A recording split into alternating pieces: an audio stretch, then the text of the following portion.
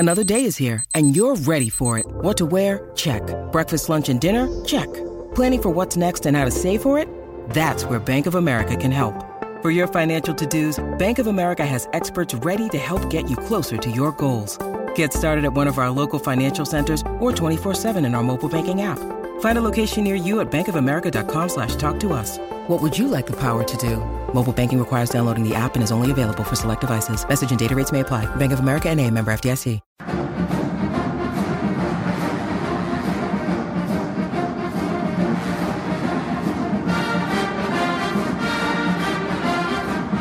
It's time again for the Gamecock Central podcast. Emerson Phillips here with Gamecock legend and Golden Spikes Award winner Kip Balknight. Kip, you and I did not talk last week here on the GC podcast, so I wanted to give our audience a chance to hear your thoughts on the Gamecock series victory over Clemson weekend before last. Brett Carey got the final 10 outs of the Friday game. A Carolina win at Doug Kingsmore. 7 strikeouts for Carey in that tremendous relief effort. Gamecocks won 5-4. And then Clemson won on Saturday in Greenville, but the Gamecocks came home to Founders Park and gave Clemson a good whooping, 14-3 on Sunday. Yeah, it was a huge weekend for South Carolina, and beating Clemson, obviously a very good program for a long, long time. And so obviously South Carolina as well. But huge win for the Gamecocks, and I think the only negative from that weekend is losing Carmen Majinski to a broke foot, and he'll probably be another month or so, maybe 6 weeks until he's back. But what a great weekend for South Carolina. Several stars emerged. I mean, Brett Carey has been just outstanding since his first inning pitch this season. He's been really, really good. So huge weekend against Clemson for South Carolina. And fast forward a little bit, and you look at what Clemson did this past weekend. They just swept the number 3 team in the nation, Chapel Hill, North Carolina. So obviously a very, very quality series win for South Carolina. Kip, you mentioned the Clemson win, the series win over North Carolina, and they had 2 walk-off wins this past weekend over the Tar Heels that were ranked 3rd in the country, and they got a walk-off win on the first game of the series. They trailed 2-1 going into the 9th, won that ball game. They won 17-3 over the Tar Heels on Saturday, and then Clemson hit a walk-off 3-run shot after they trailed by 2 going into the bottom of the 9th. So I thought that was worth mentioning because obviously Clemson doing well after the Gamecocks beat them helps the Gamecocks. Yeah, it does. I mean, obviously you want to beat your arch rival anytime, and this goes back to what it means to beat Clemson. And I've had some critics in the past say, oh, well, we root against Clemson. But I root for Clemson if they're not playing Carolina because I want that game to mean that much more. And the South Carolina beating Clemson obviously has been a struggle the last 4 years. We haven't been able to do that in a series, a weekend series. But we win the series, and then Clemson turns right around and beats North Carolina. That really helps South Carolina. It helps an RPI. It makes those wins are even better. So I think it's a great thing. Again, we know Clemson's got a great baseball program. Obviously, South Carolina has been at the top with Ray Tanner, and then they had a little bit of a bump, obviously, with Holbrook, and now Kingston's getting us back where we need to be, and I couldn't be more pleased. I'm really, really excited where this program's at. Yeah, so good to see Clemson play well, honestly, after Carolina beat them 2 out of 3, especially against a team ranked as highly as North Carolina. So thought that was worth a mention on the podcast today. Gamecocks moved into the top 25 in the national rankings with the series victory over Clemson. And then the Gamecocks got a big performance from T.J. Shook last week in a 9-0 win at home over the Citadel. But Carolina turned around the next night and lost to Gardner-Webb 10-2.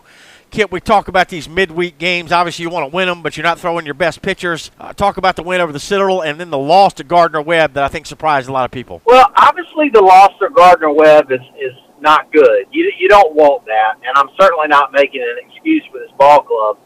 But I'd rather look at the body of work they've done over the last 10, 12 days. I mean, you're talking about a team that had to play 8 games in the span of 10 days. Again, not making an excuse for them. But, however, I really like where they are. I really like the body of work. I think the response after losing to Gardner-Webb and coming in and doing what they did this past weekend against Valpo and able to sweep that series, especially able to come back on Saturday down 2-1 in the 9th inning is just awesome. So, I mean, that makes you feel a lot better about a midweek loss whenever you can bounce right back.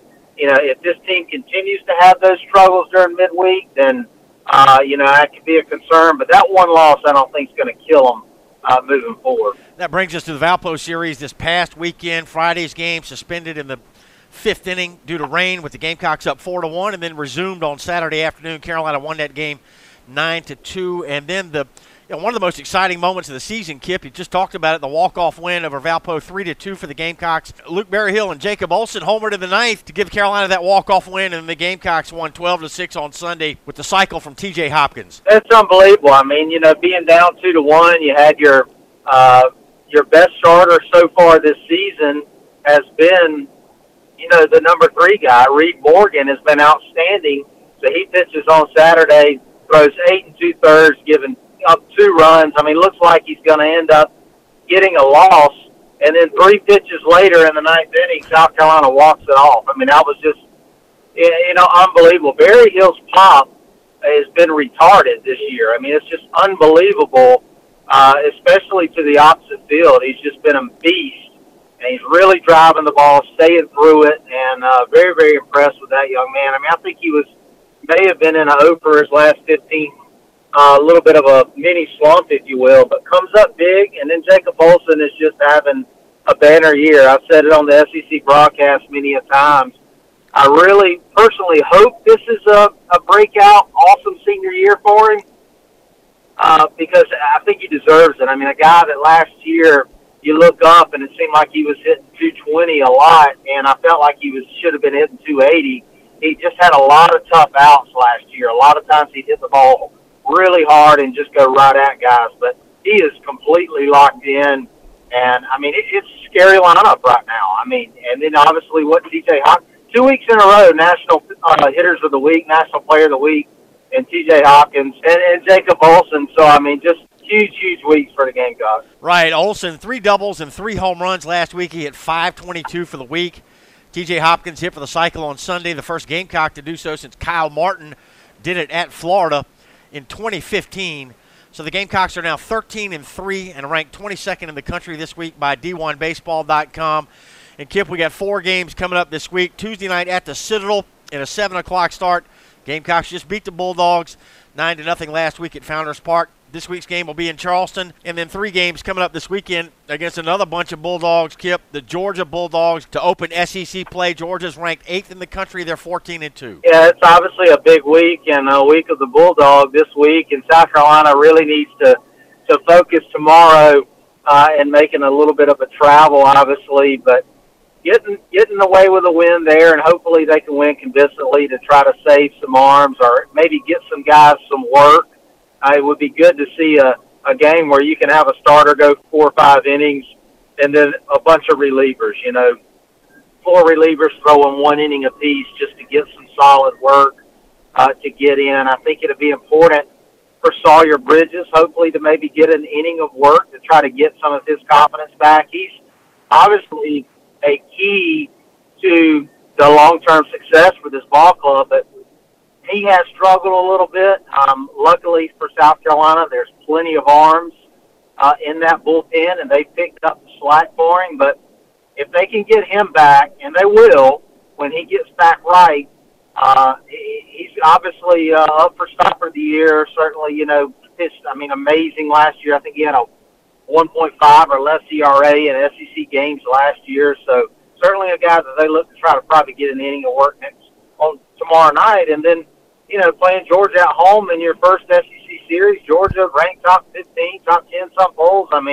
Obviously a great ball club, and they're going to have to really, really play well. This SEC, as we know, year in and year out, there's not a gimme. There's just not.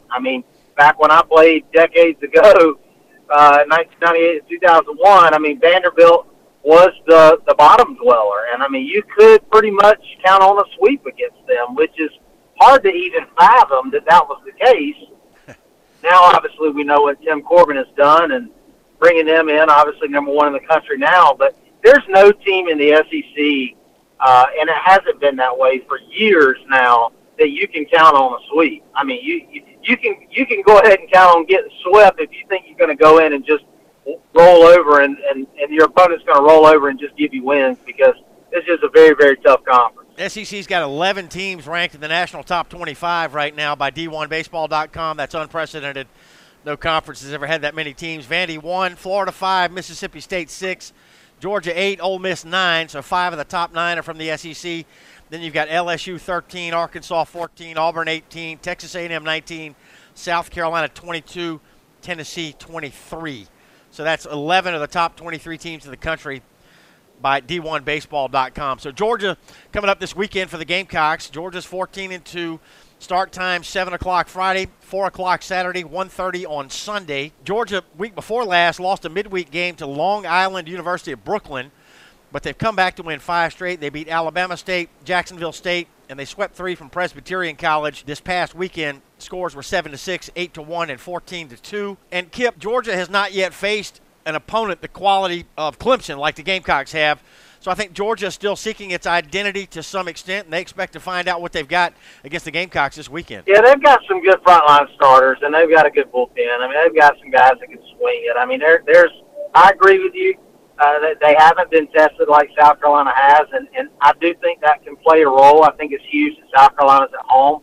Hopefully the weather's good, and Founders Park will be packed. I mean, I think that certainly can help South Carolina. It certainly is going to be packed when they go to LSU and Mississippi State and, Vanderbilt, a lot of tough places to play in the SEC. So hopefully the fans can come out this weekend and support the Gamecocks. And I'll be there. Certainly every game's on the SEC network, and excited about it. I think it'll be a great weekend for baseball. But this is a really fun team to watch. I mean, this is a team that, again, I said this before the season.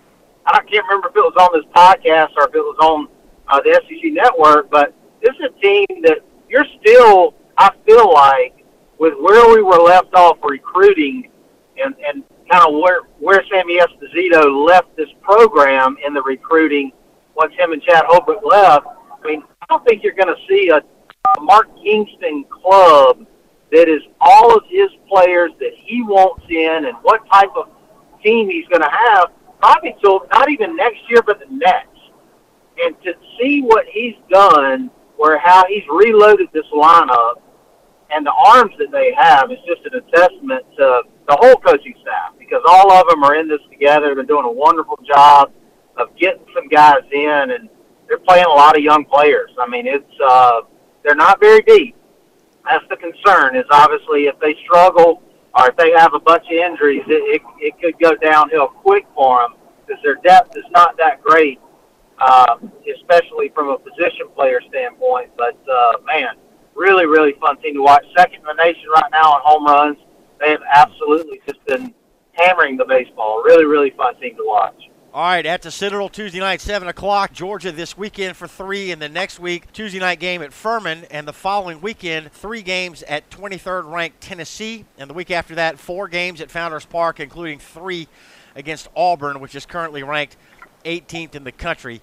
Kip, I call you a legend on this podcast each week here on Gamecock Central, and I was thumbing through the SEC baseball record book recently. I just wanted to pass along to our listeners that you are second all-time in SEC history in wins, and nobody in the history of SEC baseball has pitched more innings than you. So we're very grateful to have you here on the podcast, man. Thank you, brother. Oh, wow. Thank you. I appreciate it. That's Kip Balknight, Gamecock legend, and I'm Emerson Phillips, and this is the Gamecock Central podcast.